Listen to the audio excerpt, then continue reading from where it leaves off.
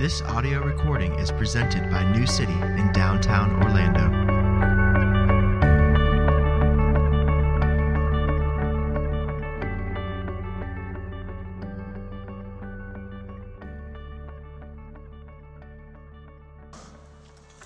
A reading from Paul's epistle to the Ephesians. But grace was given to each one of us according to the measure of Christ's gift. Therefore it says, when he ascended on high, he led a host of captives, and he gave gifts to men. In saying he ascended, what does it mean but that he had also descended into the lower regions, the earth? He who descended is the one who also had ascended far above all the heavens, that he might fill all things. And he gave the apostles, the prophets, the evangelists, the shepherds and teachers to equip the saints for the work of ministry, for building up the body of Christ. This is God's word. Thanks be to God.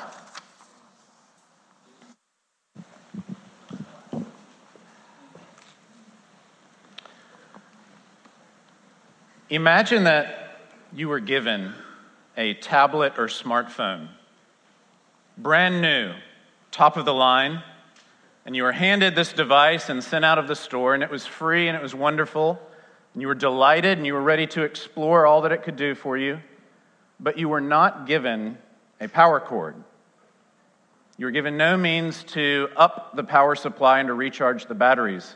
And so you go out of the store and you go off to your car and you're making your way, and you flip on your YouTube app and you start to watch, and just as you make it through the 5-second little ad and you're ready to watch whatever video you want to watch, it blips out. Or you flip on your map and you're on your way to a party or to the beach, and as soon as it puts you on I-4, it blanks out and you're just stuck on I-4. You don't know where to get off. A phone, a tablet, demands energy. It demands power. It requires sustenance. And so do we. And this Sunday, Ascension Sunday, is a reminder, I think, of how we oftentimes overlook the sustenance we need and the power Christ supplies. Thursday, we marked 40 days since we celebrated Easter, when Jesus rose from the dead, when he came out of the tomb, when he defeated death. But of course, the New Testament tells us that the story doesn't end with Easter. The story doesn't end simply with his defeat of death, but he marches on, alive and active. And as you read in Acts 1:3, he stayed with his disciples. He appeared to them in many times in various ways, and he spoke to them concerning the kingdom of God. And 40 days later, he ascended on high. And it's that ascension that we just heard of in Paul's writing to the Ephesians in chapter 4, this notion that having descended, Christ has ascended on high.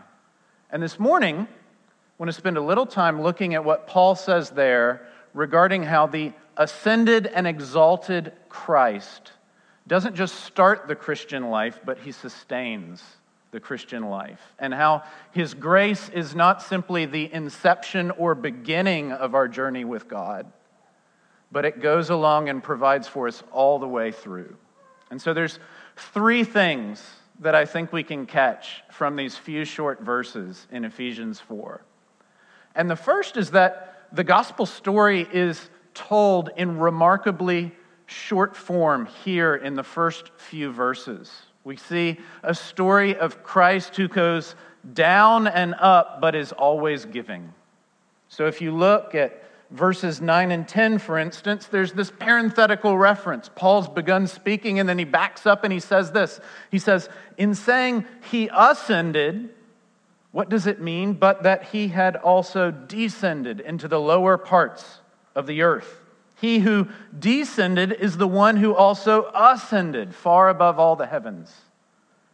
And this is a regular rhythm of the Bible. It's a regular rhythm of the Bible because it's normal vocabulary for life. When we speak of entering into glory and joy and success, we speak of riding high, of ascending the ladder. When we speak of struggle and frustration, of misery and of difficulty, we speak of being down. It's not for nothing that perhaps the most famous psalm speaks of walking through the valley of the shadow of death.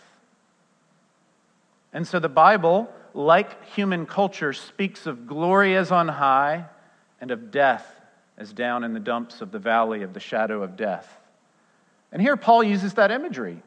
He uses that imagery because he's drawing from Psalm 68, a psalm of victory, of triumph, where David, the king, has conquered foes somewhere off and about, and he's returning in glory. And when he returns in glory to Israel, he journeys up to Jerusalem, to Zion, to the city of God, which is atop a hill.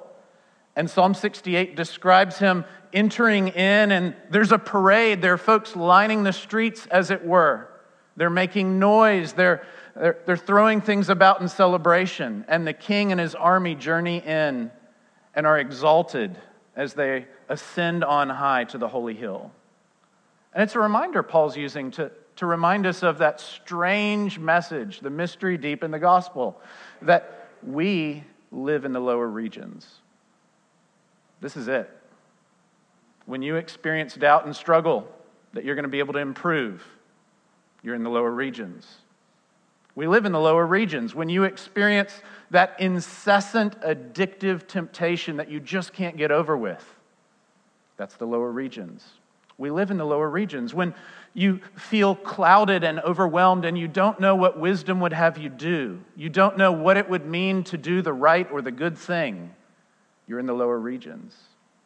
When you experience sin without and sin within, when you fear the death that lingers all around you, you are in the lower regions. And the gospel tells us that God, the God on high, has descended. He has not waited for us to figure it out. He has not waited for us to triumph on our own, but he has entered into the fray. He has got skin in the game, as it were. He has come in and assumed our misery and our plight, our sin and our guilt, but he's triumphed. And the one who's come down has now gone up. And he's exalted. He's ascended. He is that Davidic king who has conquered the foe of death and is seated on high. And so verses 9 and 10 here really tell the gospel story of Jesus and his triumph in just remarkably brief fashion. This image of suffering and then glory, of death and then resurrection, of descent into our plight and then ascension into God's joy. But there's something fascinating, a little twist in how Paul tells the story. And it involves a twist to the text that he's quoting. He's quoting from Psalm 68. And if you're to flip over and read Psalm 68, you would hear of this Davidic king coming in, being celebrated, going up onto the holy hill, and of sitting down and of receiving gifts from those around him. And it's a picture that actually is pretty standard and typical. When someone triumphs politically or militarily, envoys and emissaries come. And we still do this. It's sort of completely symbolic today. But on an inauguration day, you continue to see this, that ambassadors and ministers of state will come from foreign lands and they will bring gifts to celebrate and to honor the newly installed leader.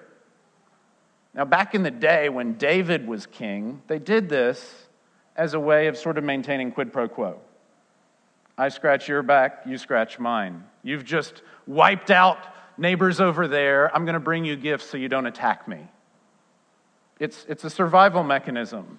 It's a way of currying favor with the king. And so it's not surprising in Psalm 68 when David sings of God's king triumphing in some military skirmish and being exalted and celebrated, that the nations would bring him gifts. That ambassadors from all over would come and celebrate him. That's normal. But that's not what Paul says here. Paul turns one phrase. Quoting Psalm 68 here, he says, "When he ascended on high, he led a host of captives and he gave gifts to men." Now, Paul is not denying what the psalm says. It's not that Jesus doesn't receive all glory, laud, and honor, but Paul wants us to know that not only in coming down into our plight, but also going up into God's glory, Jesus is all about giving. He wasn't just a servant when he was here, kneeling down and washing feet, or standing there, hands outstretched, dying for your sin. But even now, as he sits at the right hand of the Father on high, he is giving and gracing. He is in the business of blessing others. And so his exaltation simply moves his giving into another sphere where he continues to give gifts. And notice what it says in verse 7. Grace was given to each one of us according to the measure of Christ's gift. The exalted Christ is measuring out the portion of grace that you need.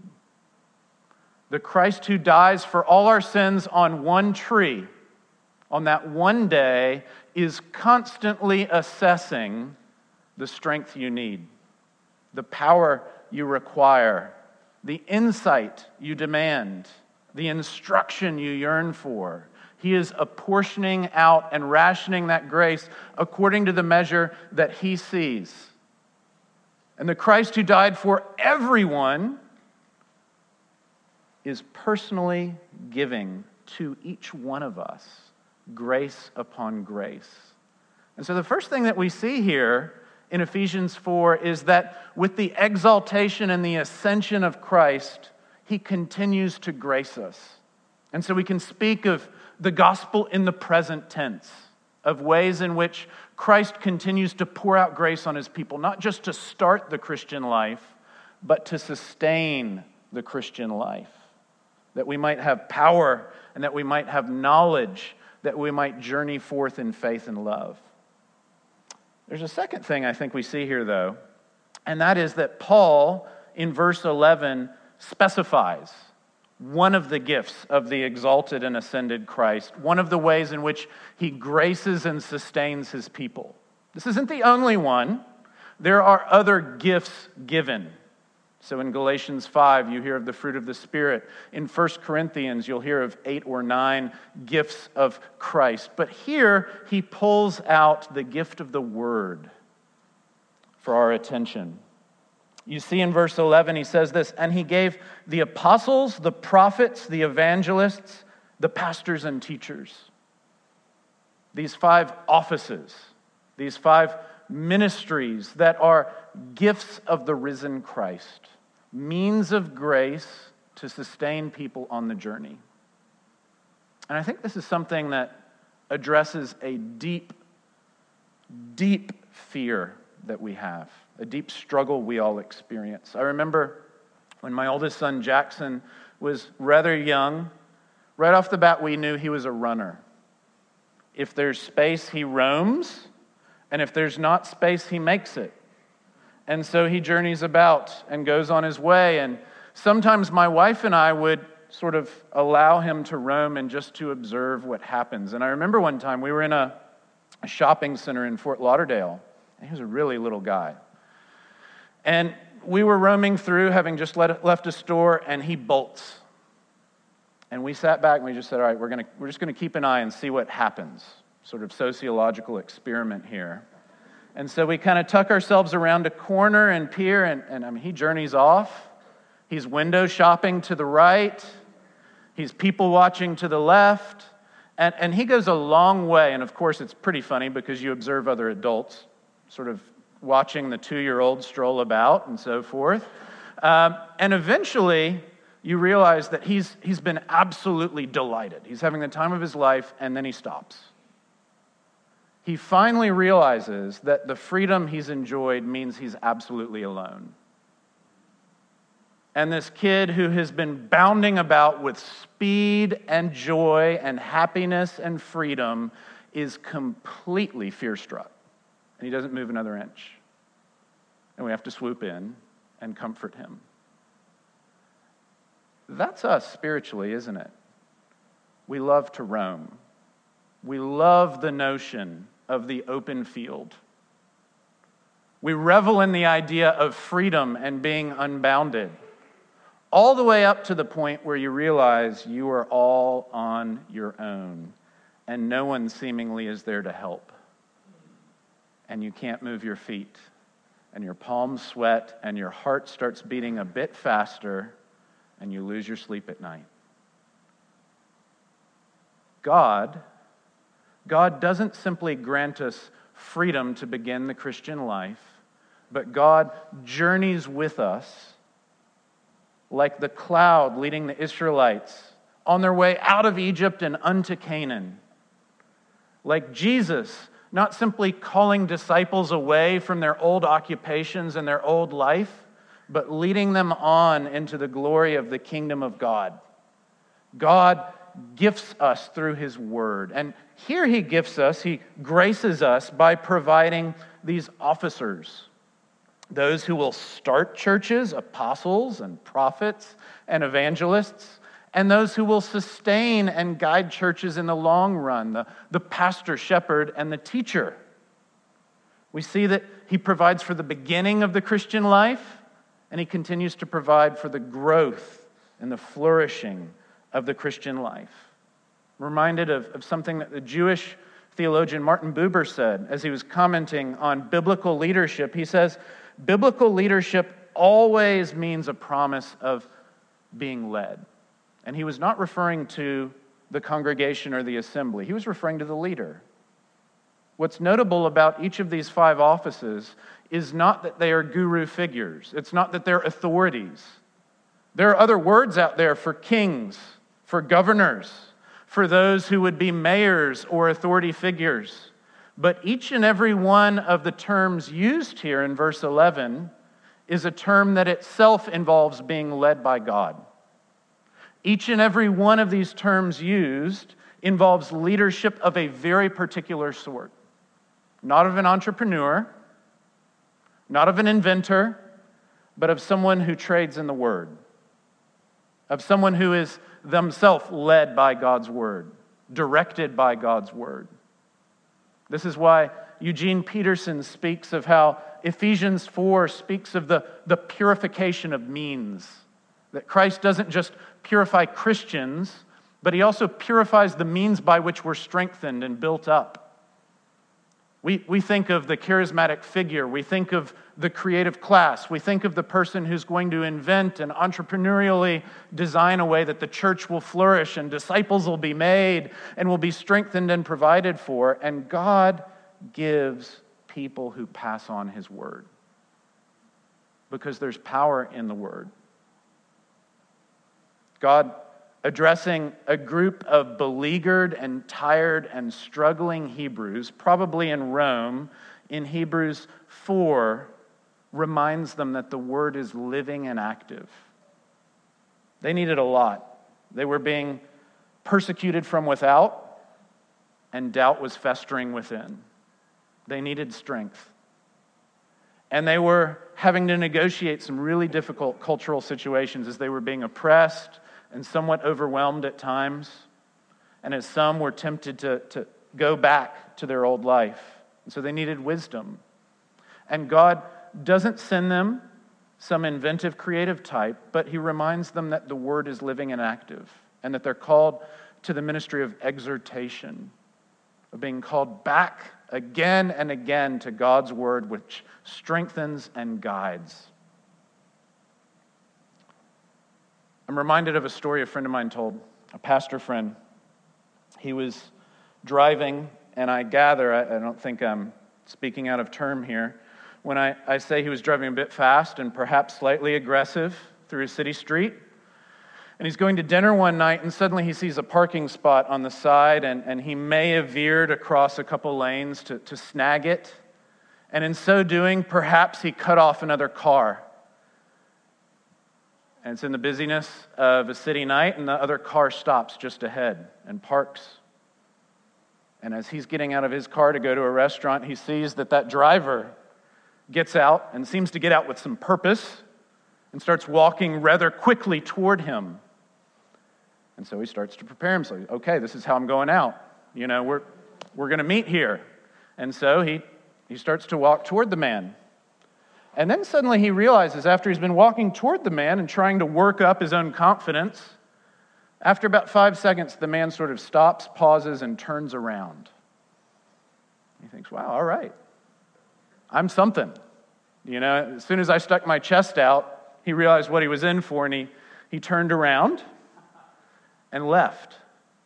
Until my friend turns around and realizes that just behind him, to the left and to the right, are his 2 sons, college age, both 6'3", 6'4". And the guy is not at all scared of him, but rather of the posse behind him who are standing there. And as he turns and looks and suddenly sort of feels a bit deflated, they just say, "We got it, Dad, don't worry." That's very much the situation of the Christian here. That we are so inclined to think we run off freely on our own and we're left all to our own, and we need to muster up some strength and perhaps finagle our way to some wisdom and guidance. But all along, Christ is with us.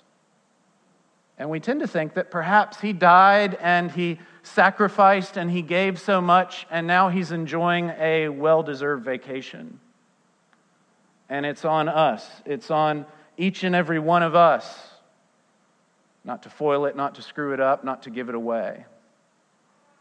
And yet here we learn that he continues to give, and he insists on gracing, and he provides for every step of the way by his word. And we see, third, that he doesn't just give and grace and provide and lead, but he does it with a purpose.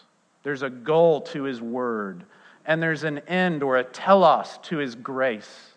Look at verse 12.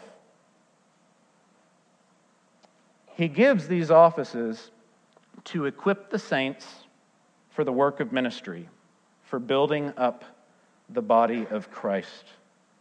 Notice that the word, the offices of the word, in our day, the pastors and teachers who are to remind us, encouraging and exhorting us with the word, are there to equip the holy ones, the saints, all the Christian men and women of the congregation, that they might go about the task of ministry, of service.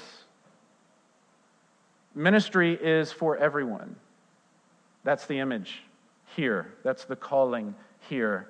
And ministry is not only for everyone, but ministry is unto a glorious goal, building up the body of Christ. In other words, Jesus is going to provide power and instruction so that we can actually strengthen and sustain one another by his grace. As we are attentive to his word, as we are led by his leaders, as we're reminded of his ongoing, incessant desire to grace us, we are then strengthened and equipped that we can minister to one another and that we can build up the body of Christ. And so we see that the exalted, ascended Christ wants to grace us so that we can give unto others. He wants to send blessing to us so that we can sacrifice for the sake of others. This is why Jesus, before he departed, could say crazy things. He would say things like, "You will do much more than I have done." It's one of those startling statements. He, of course, doesn't mean that you're going to sort of atone for multiple worlds. He's only atoned for the sins of one. That's not the image. It's rather, you're going to go further. You're going to take the gospel to the ends of the earth. You're going to live longer. He has come and he's departed, and you're going to go the distance as a Christian, ministering, encouraging, and exhorting others around you until your last dying breath. He's describing how by his grace and through the provision of his word, the church is going to build itself up. And notice his goal is not just that we get through by the skin of our teeth. In verse 7, he says something rather remarkable. He says, "Grace is given to each one of us according to the measure of Christ's gift." And as you read on, at the end of verse 10, he says that he does this that he might fill all things. The grace that's given is not meager. It's not Scrooge-like. It's not just enough. It's not something that will simply keep you alive, but Jesus is in the business of gracing so that you are filled, so that you are overflowing. It's an image that's popped up already twice in Ephesians at the end of chapter 1, the last verse, where the one who is himself full is going to fill all things. And then at the end of chapter 3, where he speaks of how he's going to fill all things again with all the fullness of God. That Jesus is in the business of largesse, of liberality, of generosity. He's not a miser. He's not helping you eke along. He's not designing a journey where you're going to just barely have sort of subsistence existence. But by his word and through his grace, he wants you to flourish, as we saw looking at the Sermon on the Mount over the past weeks. By his word and through his ministry, he wants you to grow up. By his word and through his ministry, he wants you to help build up the body of Christ. And so the goal and the vision is not small, and it's not mere subsistence, but it's flourishing and fullness and nothing short of glory. And that's why, as we mark Ascension Sunday, the first thing to remember is that the exalted, ascended Christ, who now is enjoying the joy of God's own glory, is not content to have it alone, but that he has it now, longing to share that blessing with you, longing to fill your heart with that happiness, not with earthly trifles, not with little daily dollops of grace that will somehow help you get a little bit further, but rather that he would overwhelm you with the joy and the smile of heaven. And he does that by coming alongside you, by going to the right hand, but by remaining with us through his word.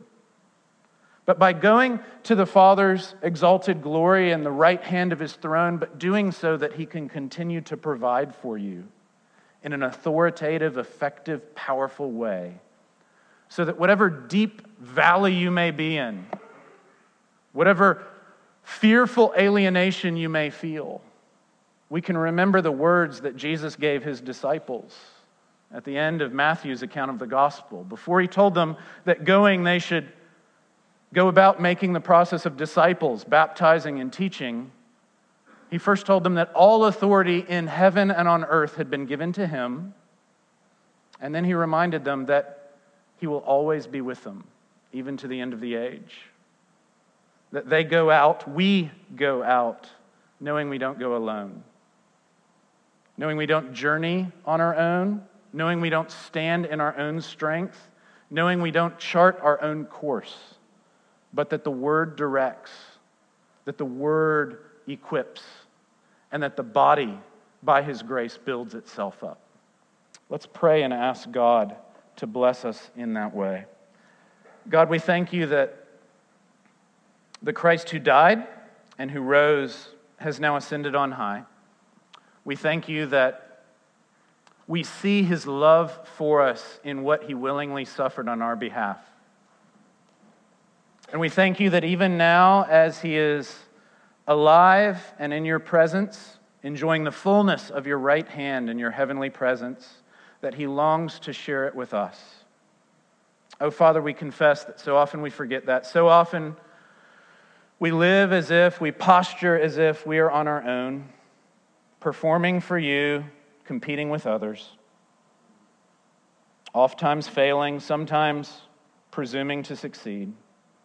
We lay down those attempts at your feet. We confess that they are futile. And we delight in the fact that you have given us grace and you have promised never to leave us nor to forsake us. And we rejoice and exult in the promise of Christ, who even now from your right hand continues as our servant king, not only washing our feet, not only dying on the cross for our behalf, but now giving the measure of grace that we, each and every one of us, need this very day by his word. And so we lift his name on high and pray his grace come down yet again for our sake.